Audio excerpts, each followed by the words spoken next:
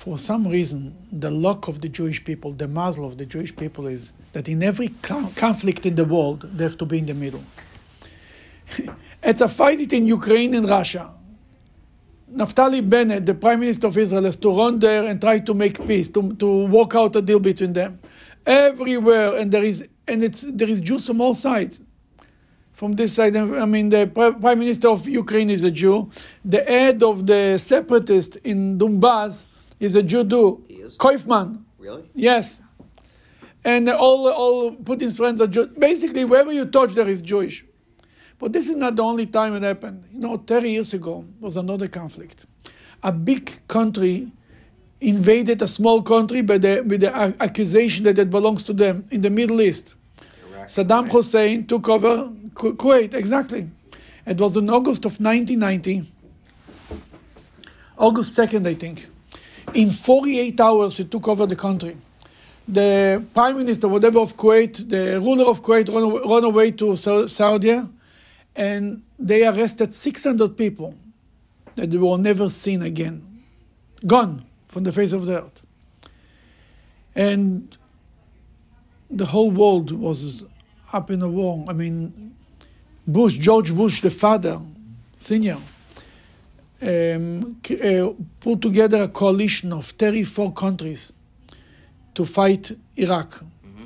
And the UN gave them an ultimatum that if until the January 15 of 1991, they are not leaving the country, they will take all measures to force them into it. Mm-hmm. The world got very scared.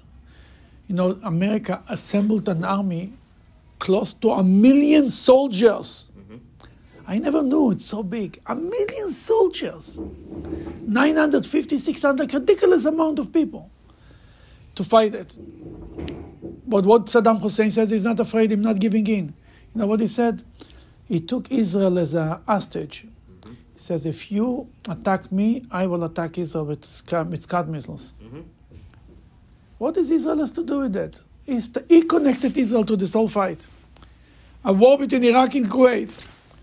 And Israelis got very scared because Saddam Hussein used in the Iran-Iraq war, he used chemical weapons.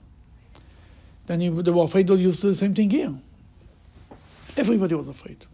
The Jewish world, Israelis for sure. The only voice in the world who said that nothing will happen was the Lubavitcher Rebbe. The Rebbe said that nothing is going to happen. Israel is the surest place in the world, the safest place. Why? Because it's written in the Torah that the eyes of God are in this place from the beginning of the year to the end of the year. That's what the Rebbe said. My father-in-law, Rabbi Alevsky, took Michael Siegel. Michael Siegel was the head of the Israel bands in America. He took him to see the Rebbe. Right after, in August, or maybe 2 weeks later, he asked the Rebbe, how should I convince people to invest in Israel? Because now it's all the turmoil. The Rebbe tell them that's one of the most surest place in the globe. If the best place to invest is in Israel, one of the best places to invest, that's what the Rebbe told them. And that's what the Rebbe's attitude was all the time. He told people who wanted to move their weddings from Israel back to America, or should I send kids to Israel to learn in school? The Rebbe says, don't worry, everything will be good. But as the ultimatum that got closer and closer, and negotiation didn't work, everybody was more scared and more stressed about it. January 17, the war broke out. Mm-hmm. The second night, missiles fell on Israel. Mm-hmm. He sent 6 missiles.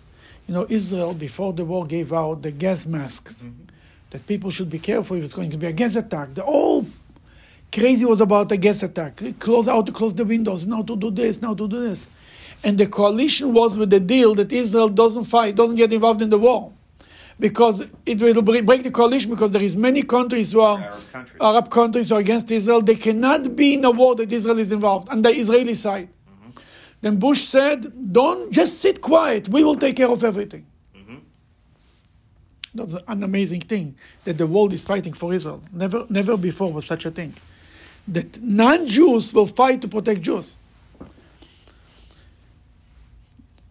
and the first missile, that night, 3 missiles fell in Tel Aviv, 1 in Haifa and 2 in the sea.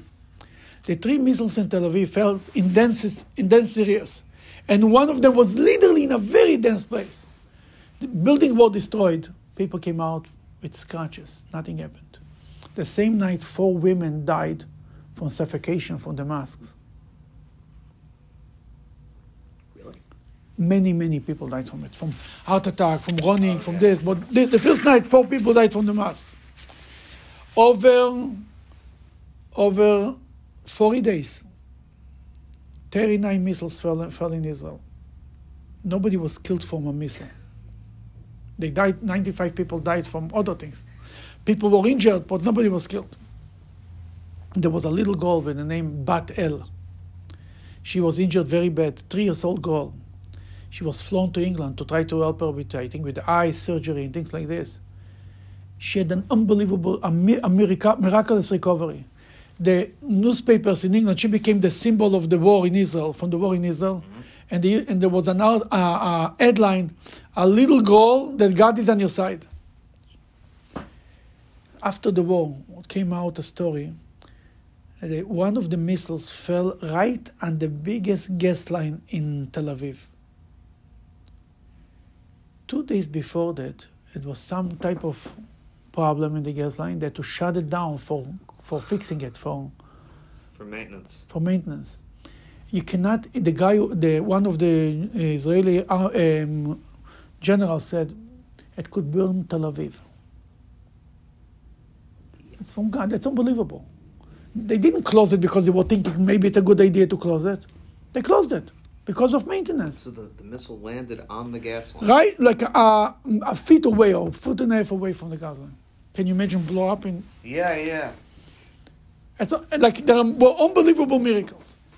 Then it was an Israeli, it was a Chabad Chassid, an American, is a chaplain in the American army. He came to the Rebbe to get a blessing. He says, I'm going to Kuwait, and I need a blessing and I'm taking with me a Megillah. It was February. The Rebbe told him, you sure you're going to Kuwait? You sure you're going? He said, yeah. I know already. When the Rebbe asked you sure you're going? You're going nowhere. But he thought he's going. The Rebbe told him, no, until then Moshiach will come, so to speak, until Purim. Mm-hmm. He walked out. Somehow, somebody understood it, that the Rebbe said that the war will be over on Purim. Before long, it was all over the newspapers in Israel. The Lubavitcher Rebbe said the war will be over on Purim. The secretary walks in with a headline, says the Rebbe, the Rebbe said, I said it. Then the Rebbe said, no, kind of, let it be. The war was over on Purim. The war was over on Purim.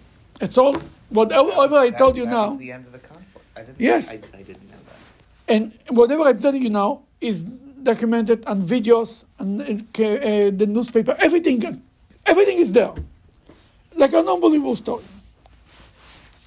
The question is, why we have to be in the middle of everything? Why is God doing it to us?